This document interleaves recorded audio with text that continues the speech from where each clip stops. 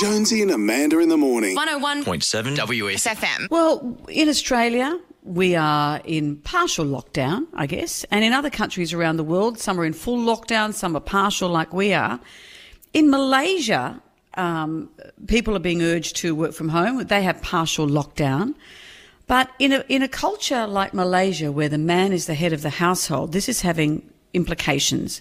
So now that the man is working from home, the Malaysian government, they've actually had to apologise for this because they had a series of posters telling women how to survive this by not nagging their husbands.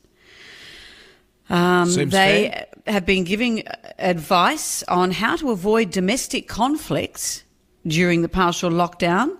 They've got the hashtag Women Prevent COVID-19.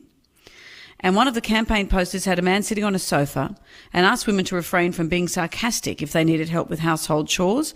To avoid nagging your husband, they said use humour or infantile voices. There's a little blue robot cat from Japan that's very popular on a TV show in Malaysia. They've been urged to use a voice like that, a little girl voice, if you need to get your point across to your husband. That's irritating. And the ministry also urged women to dress up and wear makeup while they're at home.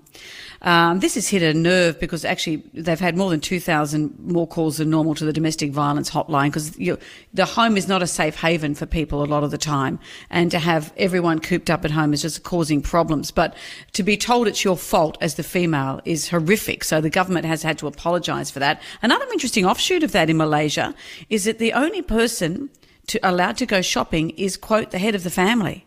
So men are now going to the grocery stores, and apparently this has led to huge confusion. Men who've never done this before are walking up and down aisles having no idea what to buy.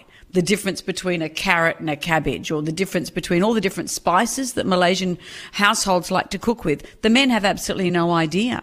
So, we think it's tough for us. Yeah. Imagine how are other countries coping. It's interesting, isn't it? Well, I remember when I was a kid, whenever Dad did the shopping, we'd go out and do the shopping and then he'd come home. Chocolate biscuits for everyone. No, he'd just come home with Chinese food. That's go shopping and we'd used to love it. Come back with Chinese food.